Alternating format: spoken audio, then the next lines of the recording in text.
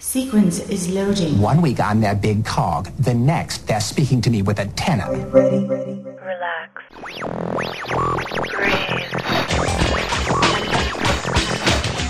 Enjoy.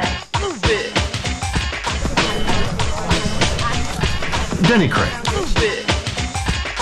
All right, everybody. Rock and roll. Move it. Hello, Mr. Dirty Mouth. From Forest Rain Studios, the home of Boston-Legal.org, you're connected to Boston Legal Radio. That's the unofficial and right now very occasional experience of Boston Legal that we do via audio right into your ears. Of course, that's the David E. Kelley produced television show broadcast here in the USA on ABC and with the help of 20th Century Fox, and of course those talented folks at David E. Kelley Productions. I'm Dana Greenlee. Today's Boston Legal podcast is a special look at a beloved, sort of, and enduring character. The character is amazing. The man is wonderful. He's a veteran of 8 episodes, so that's fully a first third of the 2006-2007 season. And you're going to know him a lot better in just a few minutes today. Let's listen in on his inaugural scene in Boston Legal. She was just the most giving person, a marvelous judge, and an ideal neighbor. Why, it's absolutely heartbreaking what happened. I know I'll certainly remember her fondly, as I'm sure others will too. Neighborhood won't be the same without her. It's tragic what happened, really. Tragic. All right, that guy is creepy. That was the next door neighbor, Lincoln Meyer. Gracie Jane called it. We're talking to not Lincoln Meyer today. Welcome, David Dean Bottrell. Thank you. Thanks, Dana. It's great to be here. Oh, it's wonderful to have you. I know I'm sort of hauling you in from a busy weekend, I'm sure. Do your activities, such as writing and producing, let you have a day off, or does inspiration know no day off? Inspiration knows no day off, Dana. I do take weekends off, and this is a relatively low-key weekend, and it's great to talk to you guys. Oh, that's good. It's going to get kind of hectic as we come up into April, I understand. Hopefully so. It's looking that way right now, so it's very, very exciting, actually. I guess we'll talk all about that stuff later on, I guess, huh? Well, I take it, yes, we will. I take it you're relaxing in your home in sunny Southern California today? It's not terribly sunny today. It's pretty cloudy here today. Oh, that can be a relief. It is springtime. Absolutely. It's like Niagara Falls up here in the Pacific Northwest. It's just buckets. But now, the first thing I have to call attention to, because everybody's rapt right now at your voice, this is you, David, talking. This is me. We all know you in a slightly different persona. Right. A different kind of voice. Right. Yeah. Can you just tease us with a little bit of Lincoln, just a random sentence? Oh. I'm sorry to do that. No, yeah, sure. I actually had to give some interviews on the radio, maybe I guess it was a month and a half ago or something like that. Frequently that would come up, and they would say, well, what about that accent? And I would say, what accent? What are you talking about? Well done. That's Thank you. Good. Just like a faucet. Turn it on. Thank you. The accent actually is based on somebody that I used to work for. It was not originally in the script. It's something I sort of walked in the door with at the audition, and everybody sort of thought it was funny. Years ago, when I was a student, I used to do catering and bartending, and I used to bartend for this guy in New York who came from this class of people that I'm not really sure really exist anymore, but they were this old money, white, sort of waspy group of folks. Oh, yeah. And they, and he and his, cohorts actually did have that kind of odd, East Haddam, Katharine Hepburn accent. They really spoke like that. And so a lot of people have written in and said, are you imitating Katharine Hepburn? And I actually wasn't. I was actually imitating this guy who, in fact, sounded a little like Katharine Hepburn. Yeah, it's not even a caricature of a voice. It's a voice. It is a real voice, or at least it used to be. I mean, that guy was sort of elderly, so I'm sure he's probably not with us anymore. But yeah. If he only knew. That's incredible. But he was a very odd, very imperious guy who sort of lived in his own world and was quite wealthy, and I guess I stole a little bit of that when I went into audition for Lincoln. Did you go around bartending and waiting and basically mocking him behind his back with that voice? No, I was pretty careful to not do anything behind his back. Okay. It just I hadn't really thought of him in years, and when the audition for Boston Legal came up, the original character description said something like creepy, effeminate, Truman Capote kind of character. Yeah. And I don't happened to do a Truman Capote imitation, and so I thought, well, who am I going to do? And I happened to flash on this guy, and I thought, well, it's worth a shot. And so I just tried it, sort of walking around my living room, and it seemed like it kind of worked, and I went in to audition for it, and everybody laughed, and the next thing I knew, I was playing Lincoln. And you had the corner on the voice because, other people were trying to do Truman Capote high-pitched or whatever, and they all sounded alike. This is great. This is your little key of uniqueness. It certainly worked out, I have to say. Everybody was amused. Well, I understand. And let's get right into it. You mentioned the audition, and I'm dying to know how a guy, and we haven't prefaced this, but you're a guy that was into acting about 17 years ago. Right. For a decade, decided to step behind the camera and do writing and producing and directing. And somebody teased you hard enough or pulled you right out of retirement of acting. Yeah. How did that happen? I had been an actor years ago. I was a stage actor primarily back east. Worked at that very steadily for a long time, and then I just got a little disillusioned with the lifestyle that came along with being an actor. I tried my hand at writing, and I had good luck. So right around 1990, I think I sold it was the first thing I ever wrote. I sold, and I just had beginner's luck, and it went. And then it just sort of happened. I didn't really make a conscious decision, and suddenly I was a writer. What was that project back in the I wrote a stage play. I was actually out here in California doing a little bit of TV work, and I just wrote a stage play, and then I went back to New York, and it was a play called Dearly Departed was the name of it, and it had a modest run off Broadway. It never exactly packed the houses, but it got terrific reviews. We got great write-ups. What kind of genre was it? It was a comedy. It was a comedy about a funeral in a small town. And then that actually led to me writing a second play, which got produced about maybe a year later in New York, which also got a little attention from me, but sort of attention but no money, which is often the playwright's dilemma. And right around then, I was getting calls from Los Angeles, and I came out here. I flew out and for what I thought was going to be a 3-month job, and that led to another job, which led to another, and I just wound up living out here and working as a writer in L.A. Oh. And occasionally, once in a while, people that I knew who were either other writers who were showrunners or sometimes casting directors who remembered me from my days in New York would call up. And so occasionally over the last 15 years or so, I would do some small thing on a TV show. And sometimes I didn't even have to audition for it because it was quite literally that small. It was like man number 2. Oh. And so I would come in and say my 2 funny lines on a sitcom, get my laugh, and then that was that. And it was a pretty easy paycheck, actually. And it was fun to do. It was fun to go back to it. But I didn't really ever plan on returning to acting, and I stopped thinking of myself as being an actor. And when this came up, actually, I was in the middle of, I had written and directed a short film, which was getting very popular on the festival circuit.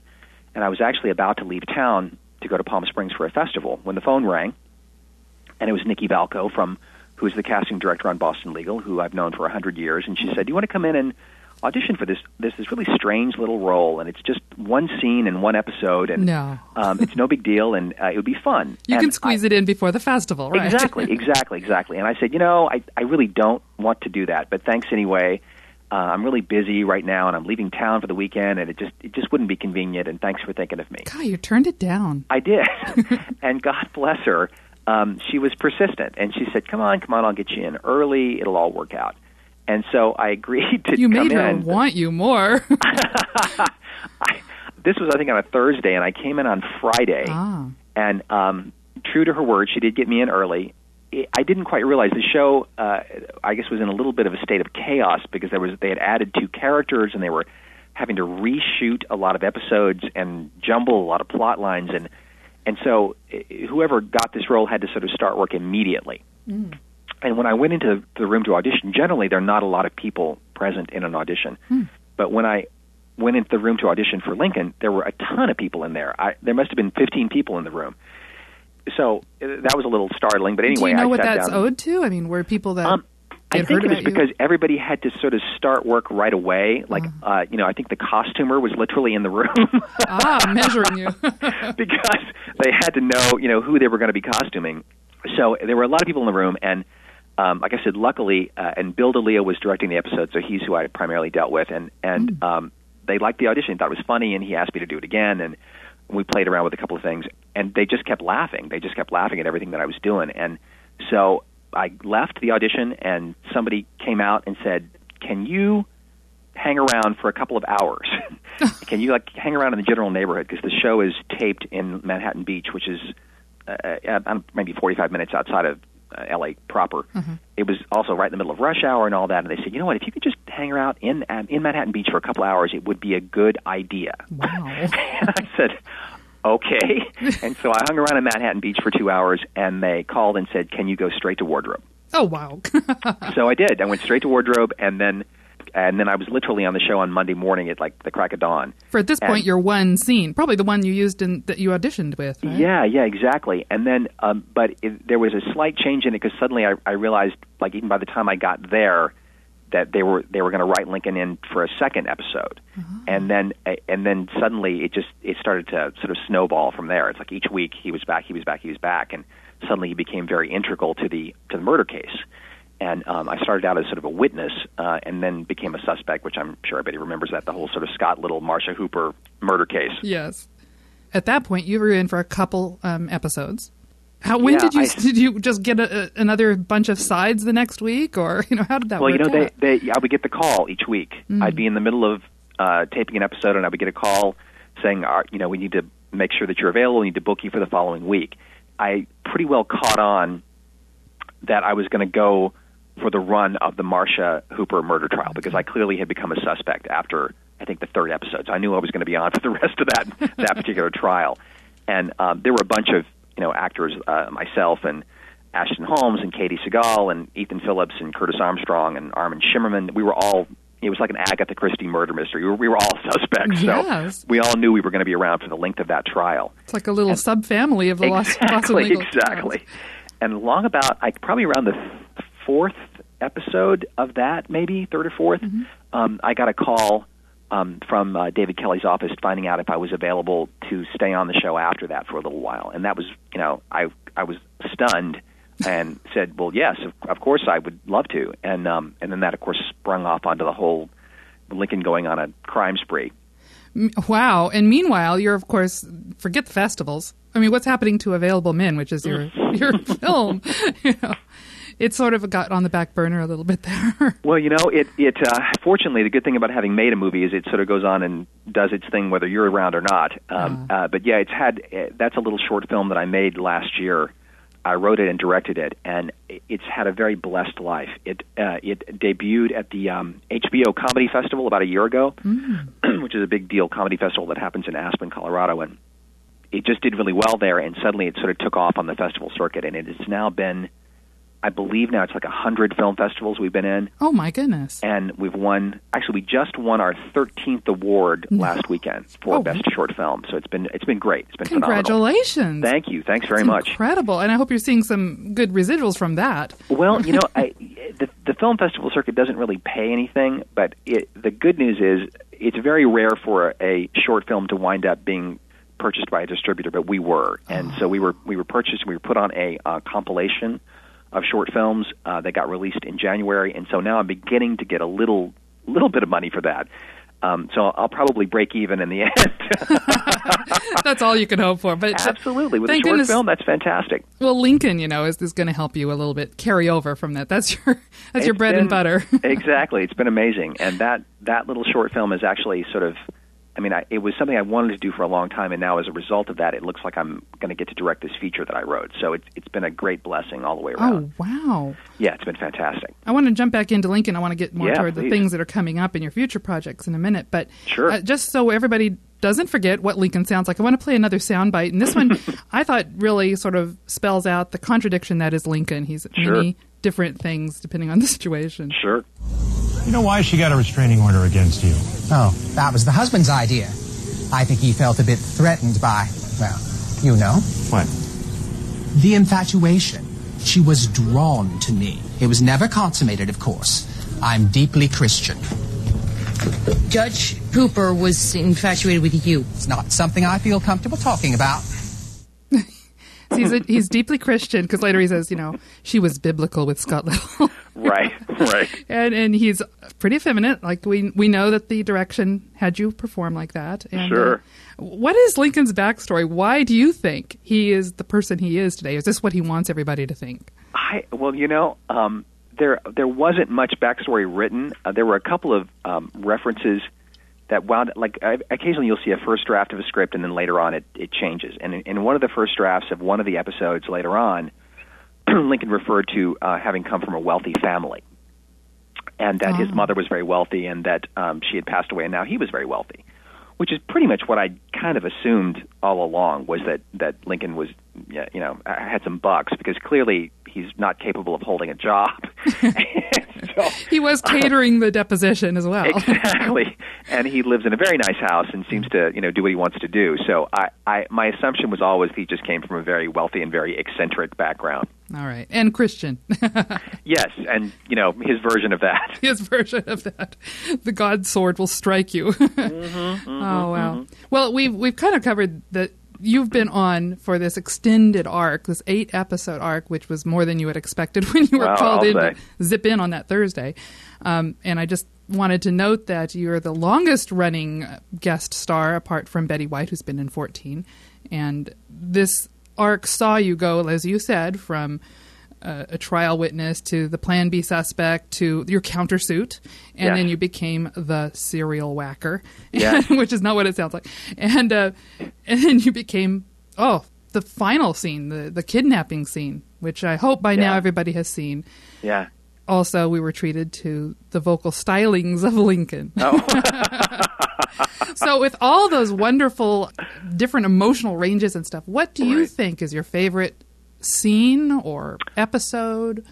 Wow. Moment? I have to, when I was leaving the show, I had a quick conversation with Bill D'Elia when we were shooting the very last day when I was leaving.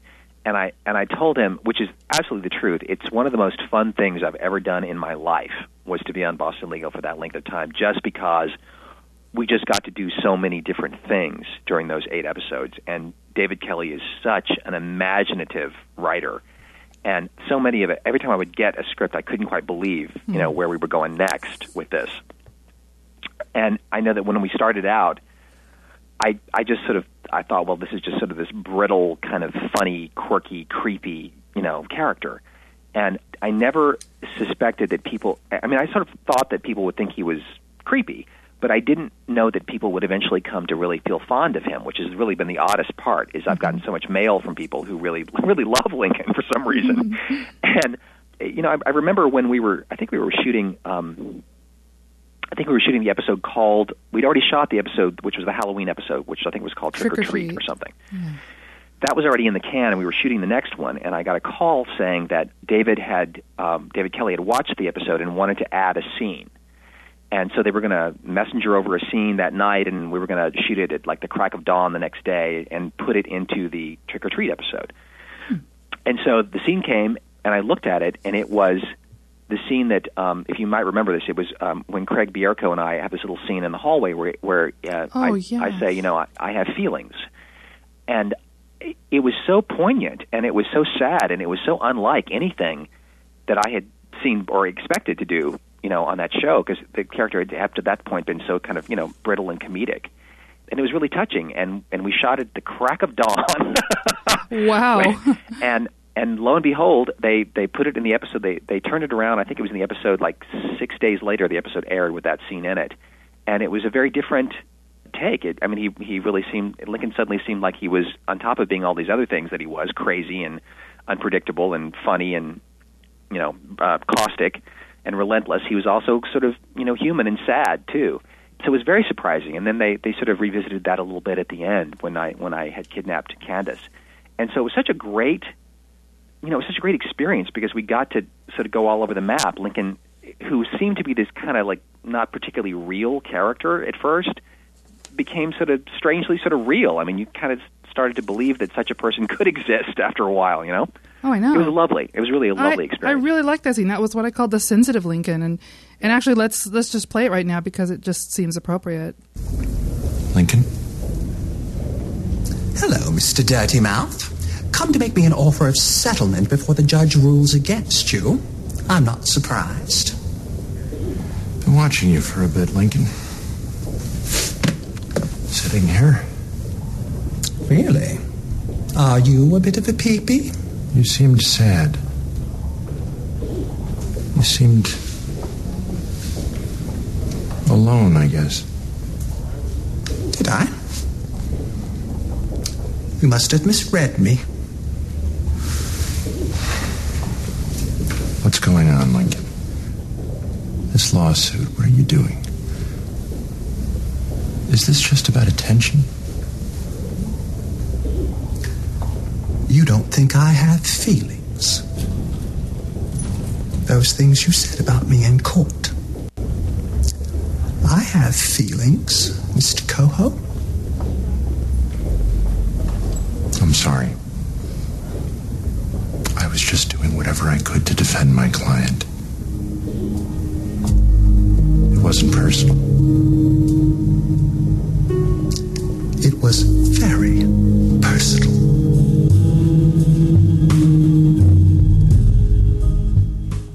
Aw, that was sweet. That was sweet. Following that scene, and it was all part of the you being a suspect and such.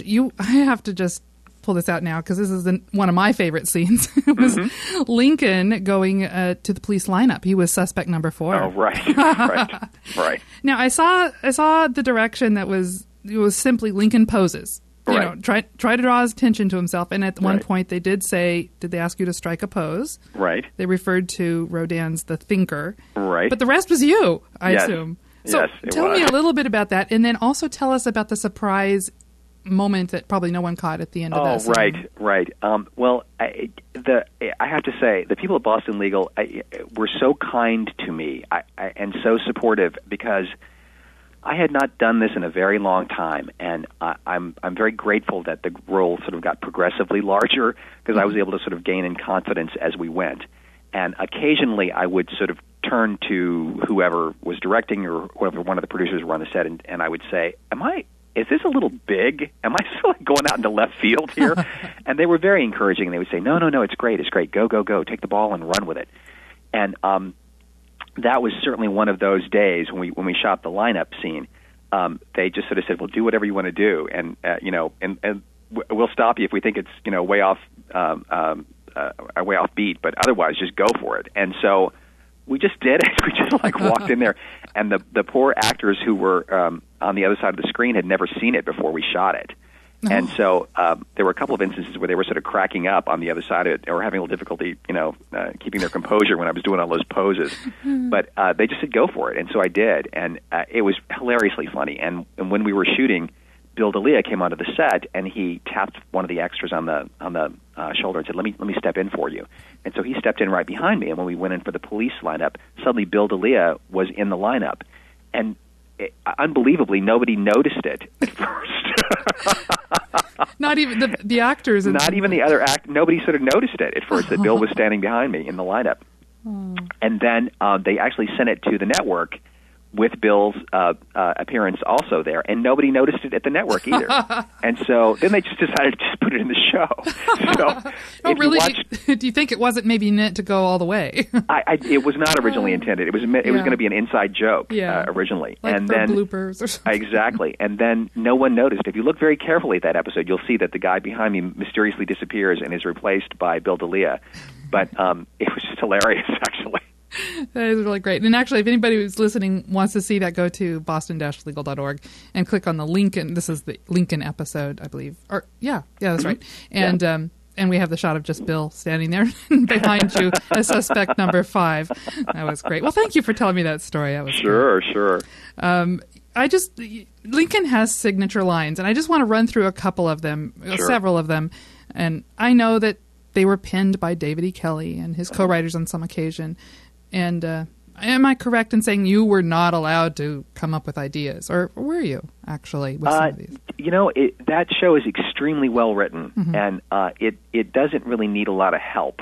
And so, I'm actually, speaking as a writer myself, I'm happy that they tend to try to I wouldn't say police, but they do encourage the actors on that show to do the lines pretty much exactly as written, right? Because they're wonderful lines, and sometimes, speaking as a writer, I can say that sometimes it is important the way a line is written, and if it does need to come out the way it's typed on the page. Mm-hmm. There may be a payoff later on too. Exactly. The first time you said "I'm a peepee," well, right.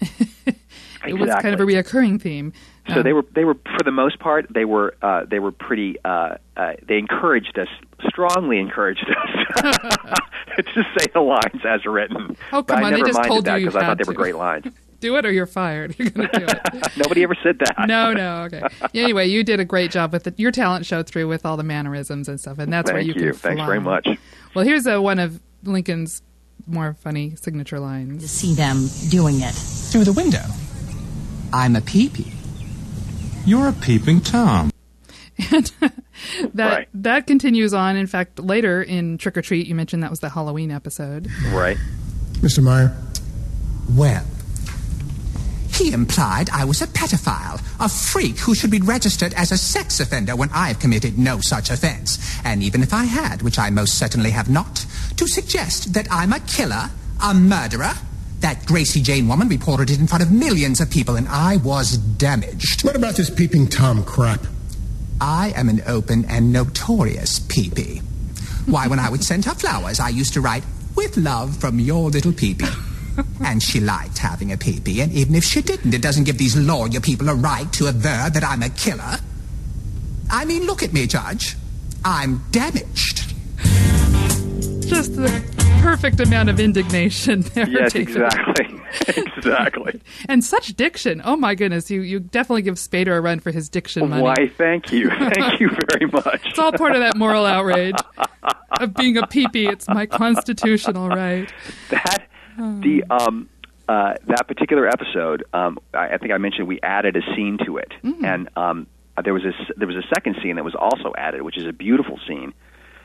Between James Spader and Christian Clemenson, where, if you know the episode, it's where they're both facing the camera. They're sitting on the same side of a table. And it's very poignant also where James Spader is telling Christian Clemenson that most probably they're going to lose the case. And it's very, very sweet. And because those two scenes were added, they had to do quite a bit of editing on the existing episode. Oh. And that little scene, for instance, where I'm defending myself in front of the judge, actually was probably maybe twice as long as it turned out in the actual episode. And so we actually lost some material out of that, which was also quite funny, but you would never know that just watching the episode. Oh, that just kills me. I want those hours and hours of deleted scenes so much. Oh, I'm glad to hear. Thank you for teasing me badly. Oh. Well, there were a couple of very funny things in that one that just sort of wound up having to go, but it was fine. I mean, actually, the things that went in were so wonderful that it was an easy call. No, editors have a hard job, I bet. They do. They definitely do. You don't just go through and do a one take, I imagine. There's different angles and stuff? Yeah, no, you do it quite a few times, so multiple actually. Hours? And particularly when there are a large number of actors involved, it gets quite complicated. The courtroom scenes are particularly involved, just because there's so many different people in them. And even a relatively short scene, if there's like, I remember there was one thing that wasn't a terribly complex scene. There wasn't that much to it really, but there were something like 5 of us, and we were standing. It was like me and Candace and Mark Valley. Well, almost everybody was in it, and we were all sort of standing in front of the receptionist desk. And it just took quite a bit of time because the camera has to spin around so many different ways to make sure we catch everybody. So it can take some time, and Boston Legal has a very definite visual style. Mm-hmm.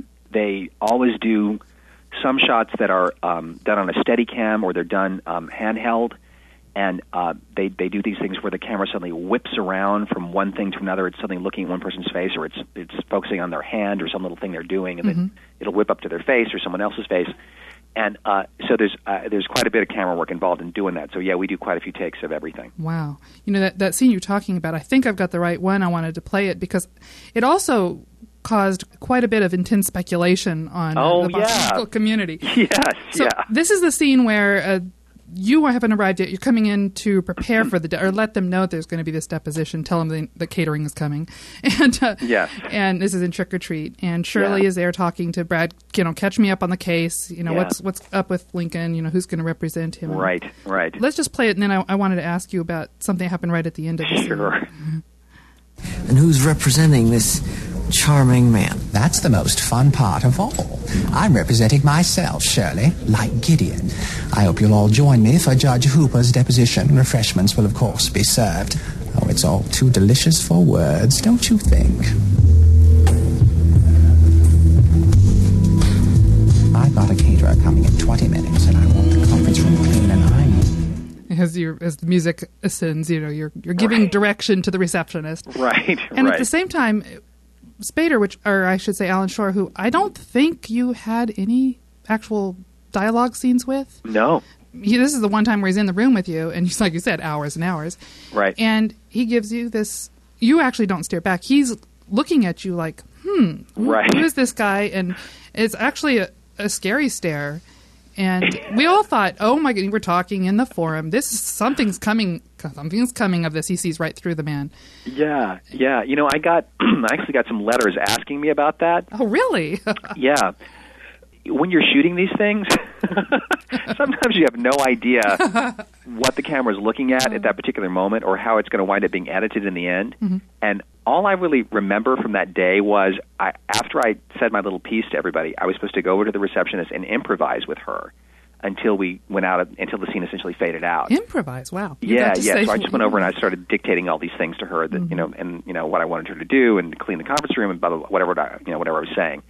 And I didn't even really know what the camera was on at that moment. As it turns out, it was on James's face. And so I was completely unaware he was even staring at me. I had no idea. So whatever that moment was that was happening there, I think it was just, David, one of the most interesting things about the show, I think, is that David doesn't always know what he's going to do, from what I gather. I think he likes to keep a lot of doors open, plot-wise. Mm-hmm. And I think that was yet another sort of opportunity that, who knows what he might think of next week that might involve Alan Shore and Lincoln Meyer. So I think he was just sort of creating a little moment there so that in case he did write something later, it would make sense. There'd be some connection. Because he does tend to leave, a few little trap doors open here and there in every episode. Okay. All right. Well, this might be a good time to actually, David, talk a bit about your colleagues that you acted with, and everybody wants to, everybody has their favorite person. Everybody wants to hear what your take is on working opposite some of them. And a lot of your scenes were with Shirley, Candice Bergen, oh wow, right. and Craig Bierko, like you said. Yeah. And I'm interested on your take on both. I wanted to actually play this one scene with Shirley. Lincoln has become taken with her. She's a named partner and pleasant to the eyes, and he loves these older, dignified women, I believe, including the judge, and for a moment, Bella. Yes. Just for a moment, though, Shirley. That was good. So I do want to play a little bit of Sinister Lincoln, what I call one of the many faces of Lincoln. This is with his own very unique way of asking Shirley out on a date. Yes. You look like you're primping for a date. I certainly hope it's with me. Lincoln, what are you doing here? I feel our special relationship has stalled, Shirley, don't you? I had a brief thought of that, Bella, I admit, but my mind always comes back to you. I don't know if anyone's ever told you this before, Lincoln, but you're a pretty weird guy. Denny Crane was lovely, but I feel you and I could sustain a deeper connection. See, the thing is, you don't need a lawyer. The police don't consider you a suspect. That's little comfort. What if someone else were to turn up dead? Could I persuade you to get a bite with me, Shirley? You could not. Would it help if I had a pistol? Oh, dear. I bet if this were a movie, we'd have one of those ominous chords play right about now. What are you doing, Lincoln? What you're going to do is walk out of here with me, calmly and without incident. You and I need to get on with our special friendship, Shirley Schmidt. Lincoln, you're nuts, but you're not this nuts. Tonight's date is with me, after all, Shirley Schmidt. And you have a gun in your hand. You couldn't see that. Ooh, scary. The scary, lighting. Lincoln. The lighting in that scene and some of the scenes in your basement were, very ominous too. Absolutely. You were in silhouette, dark. Absolutely. Oh man, as a director and a person who makes films, you probably appreciated that. I did actually. I loved the intro to that scene where it was sort of from Lincoln's point of view, where he was sort of stalking Shirley through the office. That was very creepy. That was. Talk to us just a little bit about Candice Bergen, and did you guys kid each other, or were you just professionals and you just came in and did your scenes? I'm so happy that everything timed out schedule-wise the way that it did, because the first time I had met her in the hallway or in the coffee station or something. I never really spoken with her other than to say good morning or hello. But I hadn't really worked with her until I think it was the Trick or Treat episode. In the opening scene, it's Craig Bierko and her and me in her office. Right. And I was so glad that Craig Bierko was in the scene, because I was scared to death, honestly, because she's such, everybody just, I don't know if everybody feels this way, but I just love her, and I was terribly intimidated to actually act in a scene with Candice Bergen. Oh, yeah. And so I was very happy that Craig was there, because I'd done a lot of scenes with Craig by that point, so I was very comfortable with him. And she was charming. She was completely charming, and she hadn't actually. She was asking me questions about where did you come up with the accent, and she was just so gracious and sweet, and thought what I was doing was funny and all that. So it was a nice intro. And so then we came back and shot the scene where I kidnapped her, and then we spent an extremely long time together in the basement. She couldn't have been sweeter, and. She was unfortunately tied to a chair for the entire, 16 hours or whatever it was we were down there. Oh, my goodness. So it was a little difficult for her, but she was quite the trooper about it. And, she's everything that you would imagine her to be. She is very classy, very smart, very gracious person, and very interested in the world and interested in other people. And she's a very private person. She doesn't volunteer a lot about herself, but I just adored her. I thought she was the best. And I got to tell you, yes. In my very limited experience of doing guest shots on TV shows, sometimes you wind up in situations that are not so terribly comfortable, where there's tension, or people have worked together for a long time and they don't really like each other that much anymore. And I found the set at Boston Legal to be one of the happiest places I've worked, in terms of everybody being, sane and pleasant and professional, and everybody just seemed to get along, and the agenda, the primary agenda, is to make the show good. They are proud of the show. They want the show to be good. And so it has a funny way of sort of neutralizing any sort of ego issues. And so people come there happy to be at work. Wow. And everyone was gracious. Everybody was lovely. Everybody was so friendly and nice to me. And I adored everybody. And I think the first scene I shot with Julie Bowen, she was terribly sick the night that we shot it. And we were standing in the wings ready to go on, and she was clearly terribly ill. She was bent over and not well. And I would whisper her, do you want me to stop? Do you want me to tell them that you're not able to do this? And she was, no, I'm fine. And we would shoot it, and she would somehow pull it together, and we would do it. And then we went off a second time, and she looked like she was going to barf any second. And she was holding a legal pad, and she wrote on it, "I'm pregnant, don't tell anyone." David. David, I'm so amazed. So I said, don't worry, I'm not telling anybody. And she didn't actually wind up announcing that until, I guess, a little later. But wow. I was so Except you knew it. There's something. Well, see, you were so thoughtful. I was going to say, this is more about you, and why everybody felt so good toward you is because you thought enough to lean down and say, are you okay? Would you like me to intercede on your behalf and stop this? And she probably was so grateful.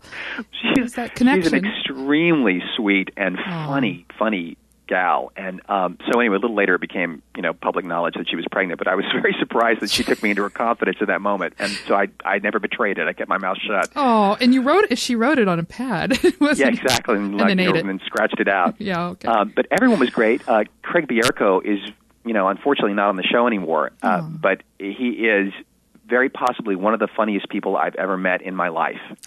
In a Robin Williams ADD sort of incredible fast kind of way. He's one of the funniest people I've ever met. And Bill Shatner is also incredibly funny in a very different sort of off-the-cuff kind of way. He's one of those guys that can sort of say something and it takes you 2 beats to realize that was a joke. He's just so sort clever. of deadpan, and he's not looking for the reaction. Exactly. And very dry, and just an interesting man to boot. I mean, he loves horses, and he has so many varied interests, and he's a bit of an environmentalist, and he's just a really interesting guy. And everybody was great. Constance was a scream, Oh, yes. Constance Zimmer, you were in a lot with her. Yeah, no, she was a scream. I loved her. Mark Valley, like you? Mark Valley was terrific. I had the dressing room next to him. He plays the guitar. And you played the ukulele. Guy. It could have been a jam session. The ukulele that I'm aware of, anyway. And everyone was great. I didn't really work very much with James, but James was also very, very nice. I think it was after, I want to say the Trick or Treat episode or something like that. He actually called me at home because he had seen the episode and thought that I had done a nice job in it. And I thought that was very, very nice of him. Wow, that is nice. To take the time to do that. And so in a way, it is true. Every actor in Hollywood has everybody else in their phone book, right? There's the secret actor phone book out there. I don't have James in my phone book, but right. but James, got my number from the production office and was kind enough to call me, and I thought that was very, very nice of him. We've done such a good job running down all the cast. I want to hear just a few words about the creatives because you're a writer. How was it working for, saying the words of one of the trinity of television writers? Yeah. And did David E. Kelley ever make his presence known on the set? Or I never met David, and darn. I gather that's not terribly unusual. Right. I think even the people who have been on that show for a long time can probably count on one hand the number of times they've met David. He seems to be a pretty reclusive guy. But my goodness, the scripts were always so entertaining and so surprising, and I really have come to appreciate that since I left Boston Legal, because I've been asked to audition here and there for other TV shows, and when that's happened and I've gone in and seen the scripts, I've been largely disappointed in the quality of them. I got sort of spoiled working over at Boston Legal, where the scripts were always so terrific. So it was great, and I do know that in our case. The majority of the scripts were written by Boston Legal. There were a couple, I think, a couple of the 8 that I worked on. There were one of them, I think, Janet Leahy worked on, who's one of the head writers there, and there was another one that someone else worked on. I can't remember who now. But there was one time when we were in a little bit of a bind because we needed something rewritten that wasn't quite working, and the writing staff came in and did a marvelous job. Oh. And actually, it was the scene where I called William Shatner Large Marge, which I thought was just hilarious. And that didn't come from David E. Kelley. That was one of the writing staff? That was from the writing staff, yes.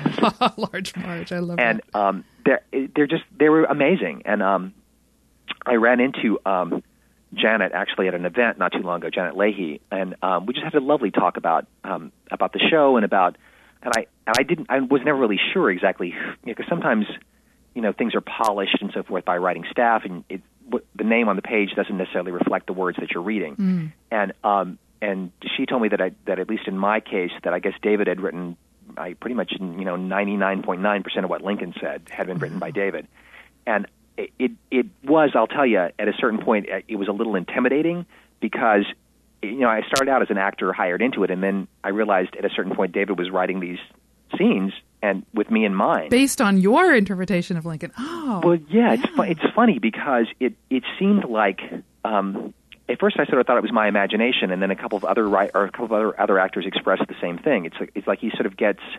He's such a wonderful writer that part of what makes him wonderful is he does kind of pick up what an actor's sort of strong points are, so what their rhythm is, and then starts to write to that rhythm.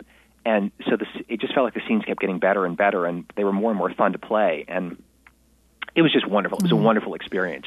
The producing staff also and the directing staff is just, just off the chart, professional and considerate and encouraging. And for somebody like me, I relied pretty heavily on them. I went to pretty much every director that we worked with and said, feel free to tell me anything, because I am very much the new kid on the block here, and I would love to hear anything you have to say. Wow. And as I said, the only thing they ever said to me was encouraging. It was just really wonderful. So I had a great time. Yeah, all your directors, I'm just looking at the list, are the veteran directors. You've got, of course, Bill D'Elia a couple of times, and then Steve Robin, who's done a bunch, and Lou Antonio, who's done so much in television. From like 30 years or something. Yes. Oh, wow. He was such a charming guy, I got to tell you. He was really, really much beloved by the actors as well. He was really, really, he's such a wonderful spirit, Lou. Oh, well, since I just hate the clock right now because we're running out of time, and I want to definitely get to one more scene, which is the ending, and then talk a little bit about what you're going to do in the future yourself as David, not as Lincoln. But one thing that I thought, when you said the directors gave you the direction of having fun, I immediately thought of your serenading Shirley, because only Lincoln would do that, you know. And I could just imagine if it really was David E. Kelley, he's the twisted mind that thought up the Chipmunks song should come out of Lincoln's mouth. And so I want to play both times. You sang them twice in the episode, but I just have time for one. So here's the one you did just before, well, as the SWAT team was converging on the outside. Want a plane that loops the loop.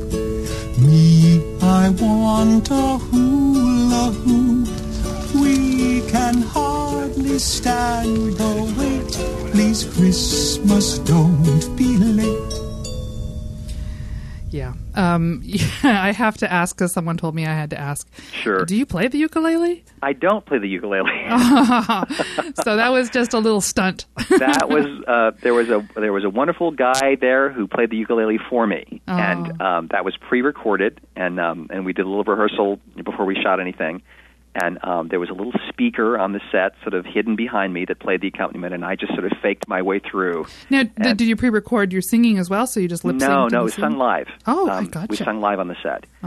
Just the ukulele part was pre-recorded, and it was very fun to do that. No, when you opened the script that day, when you saw that you were going to be singing, how did you feel about that? Well, somebody called me and told me about it ahead of time, because everybody was just screaming with laughter because it was such a funny idea. And so I was forewarned what it was going to be. And originally there were two other Christmas songs, and I can't remember what they were now. But it was two sort of traditional kind of Christmas songs that I was singing. And then it was changed to the Alvin and Chipmunks song. And when they sent me like an MP3 to learn it off of, the version they sent me was by Vonda Shepard. And I wondered if maybe they had used it on Ally McBeal at some point. It crossed my mind. I don't remember it, but maybe they did. But anyways, that was the first version of it that I heard. But I believe it was David's idea to use it, but I don't know that for sure. But it certainly was funny in the episode, and what a scream. It was good. You, of course, had to do a little stunt work as well. I'm coming up to the last few scenes of On the Ledge, which was your last episode. Yeah. To date, we don't know if there'll be more. Yeah, well, we'll cross our fingers. We will. You were feeding her, and she headbutted you in the nose. Yes. So you had to somehow have this blood come through your fingers, and I'm sure that was fun, as well as a little bit of a body slamming when you took not the bullet, but the crossbow. Right. I was watching that this morning, and here you are, kind of staggering back just a moment. Yeah. The headbutting thing is one of those funny miracles of camera work, in that Candace's head was really not all that terribly close to mine. It's just the way that the camera is positioned. And at the time that we shot it, I thought, is this working? I actually I expressed that. And Candace said, oh, trust me, this is going to work fine, because she's been in front of a camera since she was 20 years old, and she knows much better than I what's going to carry and what doesn't. And then it looked, of course, fantastic when we saw it on television. And then the blood was obviously, we cut away, which is the miracle of editing. You can sort of cut away and then do whatever you want to do. And so they sort of bloodied me up for when I took my hand away. And the arrow was, that was kind of a long night. We were having some technical difficulties with the arrow. So I don't really remember how many thousands of times we had to do that. But it was a long night, I will say that, because the arrow, for whatever reasons, would not come out straight. It was coming out at a weird angle, and so it didn't look like it was going through me, so we had to do quite a few takes of that. Great. But we eventually got it, but it was a kind of a long evening. And then you had to drop on your knees probably over and over again. Yes, I did. I sure did, and that was like I said, it was a difficult evening that night. but we had a pad down there, and I was sort of up on my toes, and so I had a 2x4 under my heels, and it was kind of an awkward angle that I had to stand at to do it.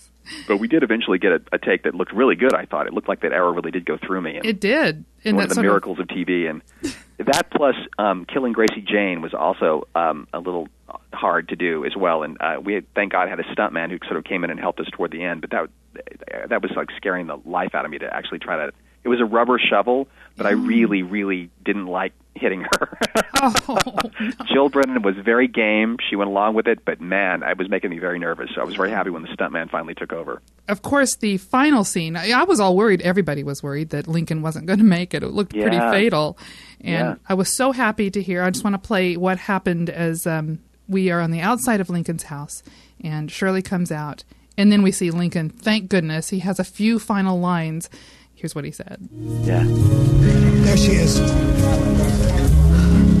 Before you all start hugging me, did any of you have the presence of mind to bring vodka? Little antiseptic. A Band-Aid. It's just a flesh wound. What were you thinking when you delivered those lines? You said it so dramatically. Oh, thank you.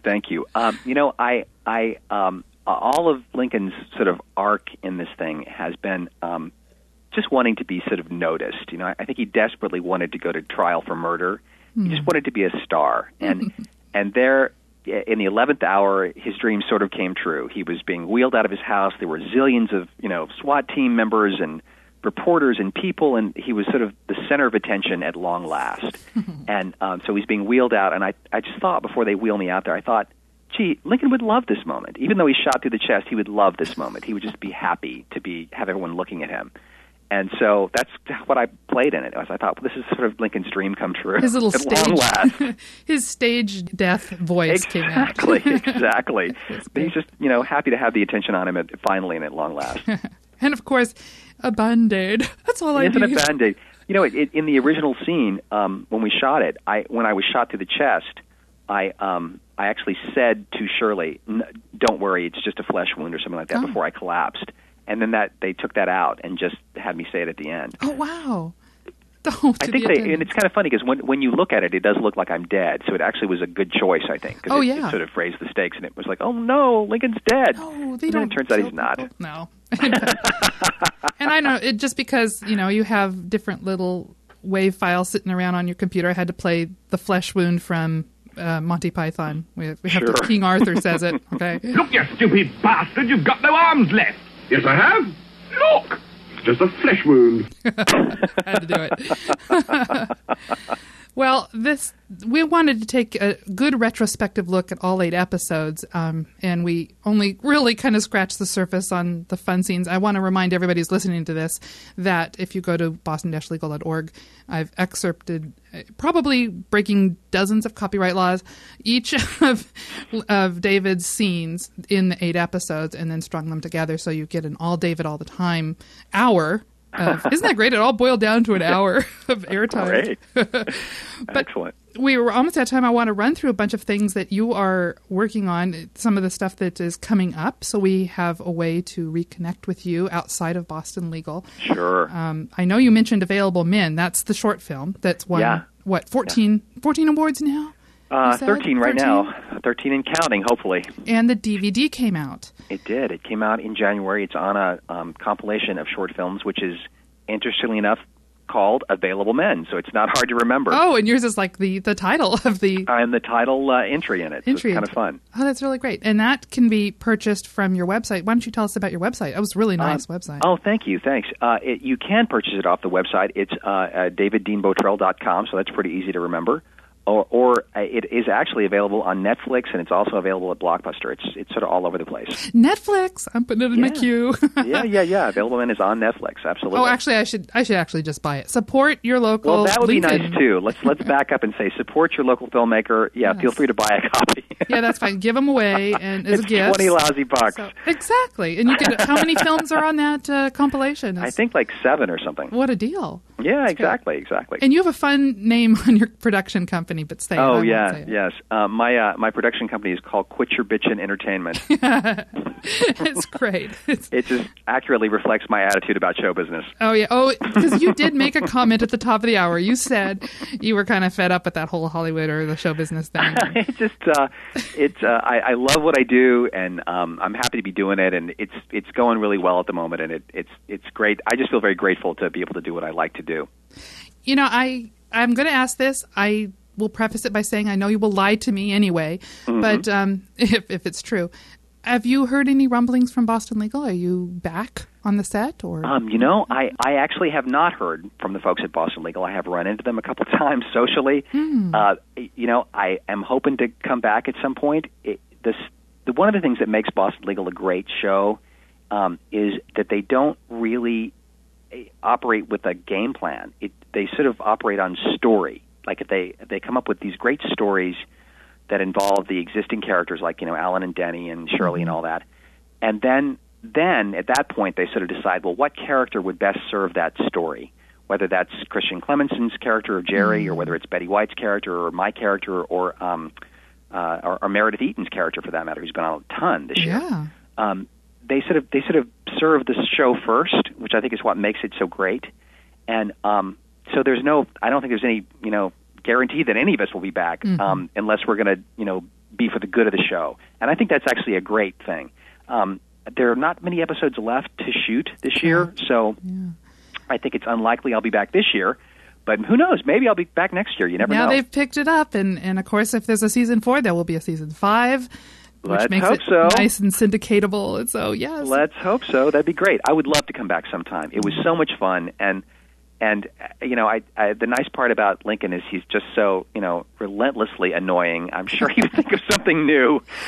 Well, I think at this point he's going to have to escape from whatever mental institution he's in. But oh yes. I hope he wasn't in the general population of a prison. That would be good. That would be good. But how rich... Sure. They could have mined that whole trial again, but maybe they were all trialed out. I don't know. Yeah, could be. I was actually, on the one hand, I felt sort of sad to go because it was so much fun. I'd had so much fun doing it.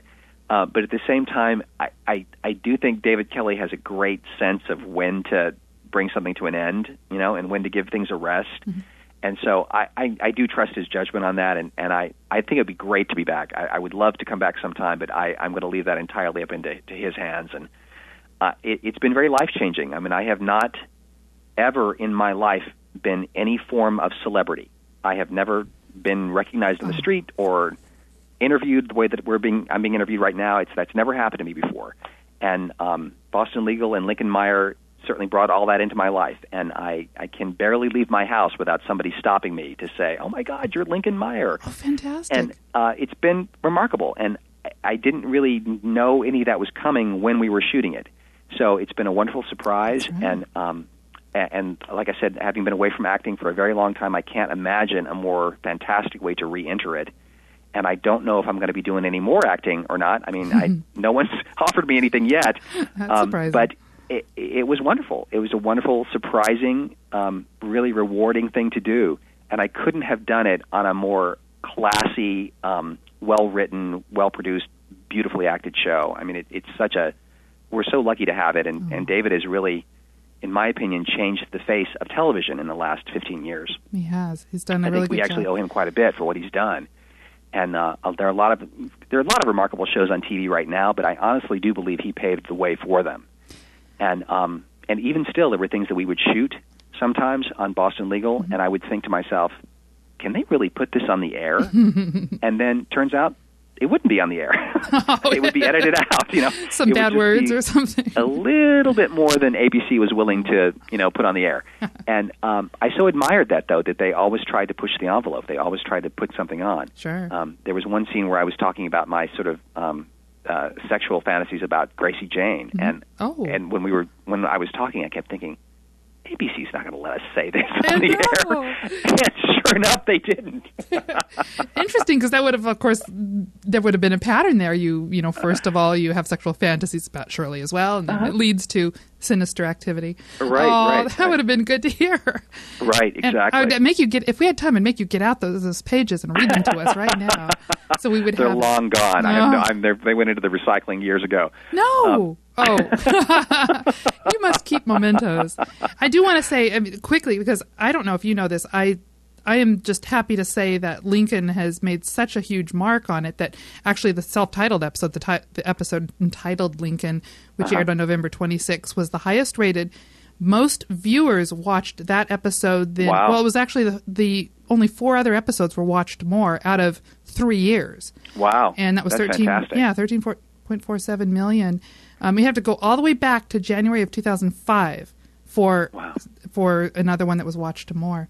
Wow. And that leads me to say that there has been a clamoring of voices within the fan community that Lincoln, that you, David, actually, not Lincoln, should be right up there with the Emmy nominations for Outstanding Guest Actor. Oh, thank you. Definitely. Thanks very much. You must submit, or whoever does a submission needs to happen.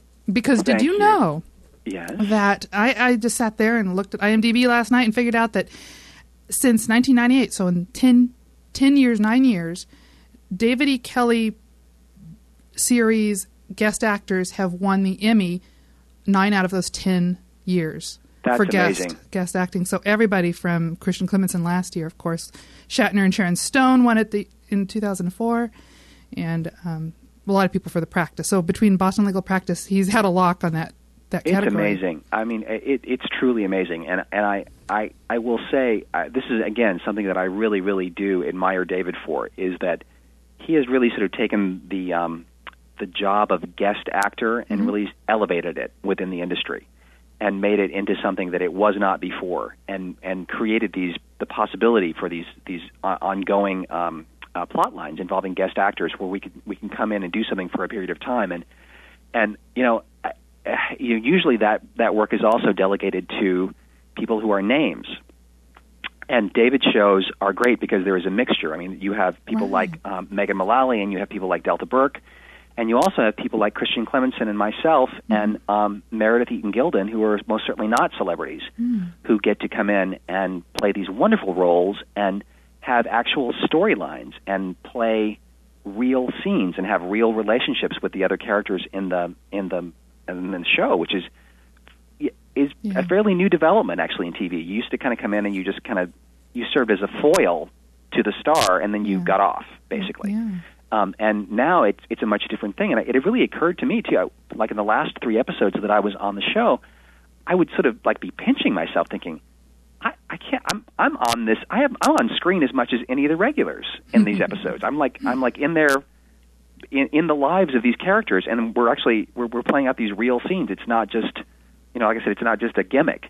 And that's something that David really created. And he's written these marvelous roles for so many actors over the years. I'm not really surprised to hear that statistic, actually, that that particular category has done so well David Kelley's shows have done so well in that category. And the fact that he wrote your character as being, like you said, that sensitive scene in the hallway, and he had it was a fleshed out character. Yeah.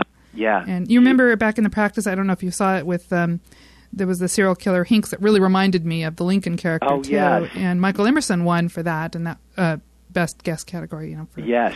I remember that actually. And it's funny. I ran into Leslie Jordan, who is the actor who was I forget the name of his character, but Bernard he was killed by Betty Farian. White with the frying pan. Bernard Farian, he played. Bernard, right? Yes, right. And then of course he won ran into him not too long ago. Really? And so we were sort of. I don't really know him that well, but we were sort of conversing about Boston Legal and all that. And, and he was saying the same thing that I had, which was he'd done all this work on David Kelley shows. He's been on a bunch of them, and he's never met him. You guys were also came from the same peapod or something. Those characters, because he whacked with a frying pan, you whacked with a shovel. And, exactly. That is wonderful. I'm glad you got to meet him, and of course he won for his Will and Grace portrait. That's right. That's right. I forgot about that. Yeah, guest in a comedy series. So exactly. Well, thank you for that vote of confidence, and if fingers crossed, they announce those things. Oh yeah. I think in July, something like that. Yes, and then I'll be seeing you on the red carpet in September or whenever it was. Well. I'm sure we'll be watching you. So. Thank you. I hope that. Let's hope that happens, and it would be my honor to be there. And no matter what happens, I'll tell you, Boston Legal was a great gift. It really was. I can't think of a nicer thing to have happened in 2006 than that show. I can think of a nicer thing that'll happen in 2007 is whatever you're working on right now. Just leave us with an idea of what you've written lately or what's maybe in production and down. Yeah. I have been working as a screenwriter here in LA for about 15 years or something like that. And I've been very blessed to work steadily on many projects, some of which got made and some didn't, but I always made a living, which I'm very pleased and proud of. And I recently sort of decided to change my title a little bit and hyphenate myself, as they say out here, and start to attach myself to some of my own work as the director. And I optioned a book last year with a couple of friends, and it's a book called How to Cook Your Daughter. Very ominous title. Yes. It's a memoir by Jessica Hendra. It was very compelling. I thought it was really a beautiful book, and I adapted it. Actually, I finished it while we were shooting Boston Legal. And it looks like we're going to make it now. And That's wonderful. I wish I could give you more details past that, but until some of these things become absolutely finalized, it's probably a little premature to be announcing things. But it does look very positive right now. That and we're you would actually be possibly, the director. And, I would be directing it, yeah. It's my script, and also I would be directing it. And we have and would it be a full talks with an actress, and it's going extremely well. And I am... I'm looking forward to doing it later this year. That's the game plan right now. And once it becomes absolutely finalized, I will send up a big flare, I promise. Well, we'll go to your website, which, again, once you give it out, is... It's daviddeanbotrell.com. Very nice. Nice and easy. Yeah, that'd be great. Yeah, thank you. Thanks. It's very exciting, and it's... as I said, it's been progressing very quickly lately, and so fingers crossed that it continues that way, and hopefully we'll have more good news soon. And who knows, maybe we'll see each other on the red carpet. Oh, well, I won't be there, but I'll be waving at you from my living room. All right, well, that'll be nice. David, thank you so much for the whole hour. It's been wonderful. You stayed longer, and I really appreciate it. Oh, you bet. It's been my pleasure, Dana, and please give my best to everybody at the website. I'm as big a fan of Boston Legal as they are. Please do drop by sometime. You know how we would all basically faint dead away if you ever posted something in our fan forum. We would love it. Thank you. You have your own thread in there, so feel free fantastic. to find Fantastic. I'm glad to hear that. Thank you, David. You bet, Dana. And thank you for listening to another one of the Boston Legal podcasts, what we call Boston Legal Radio.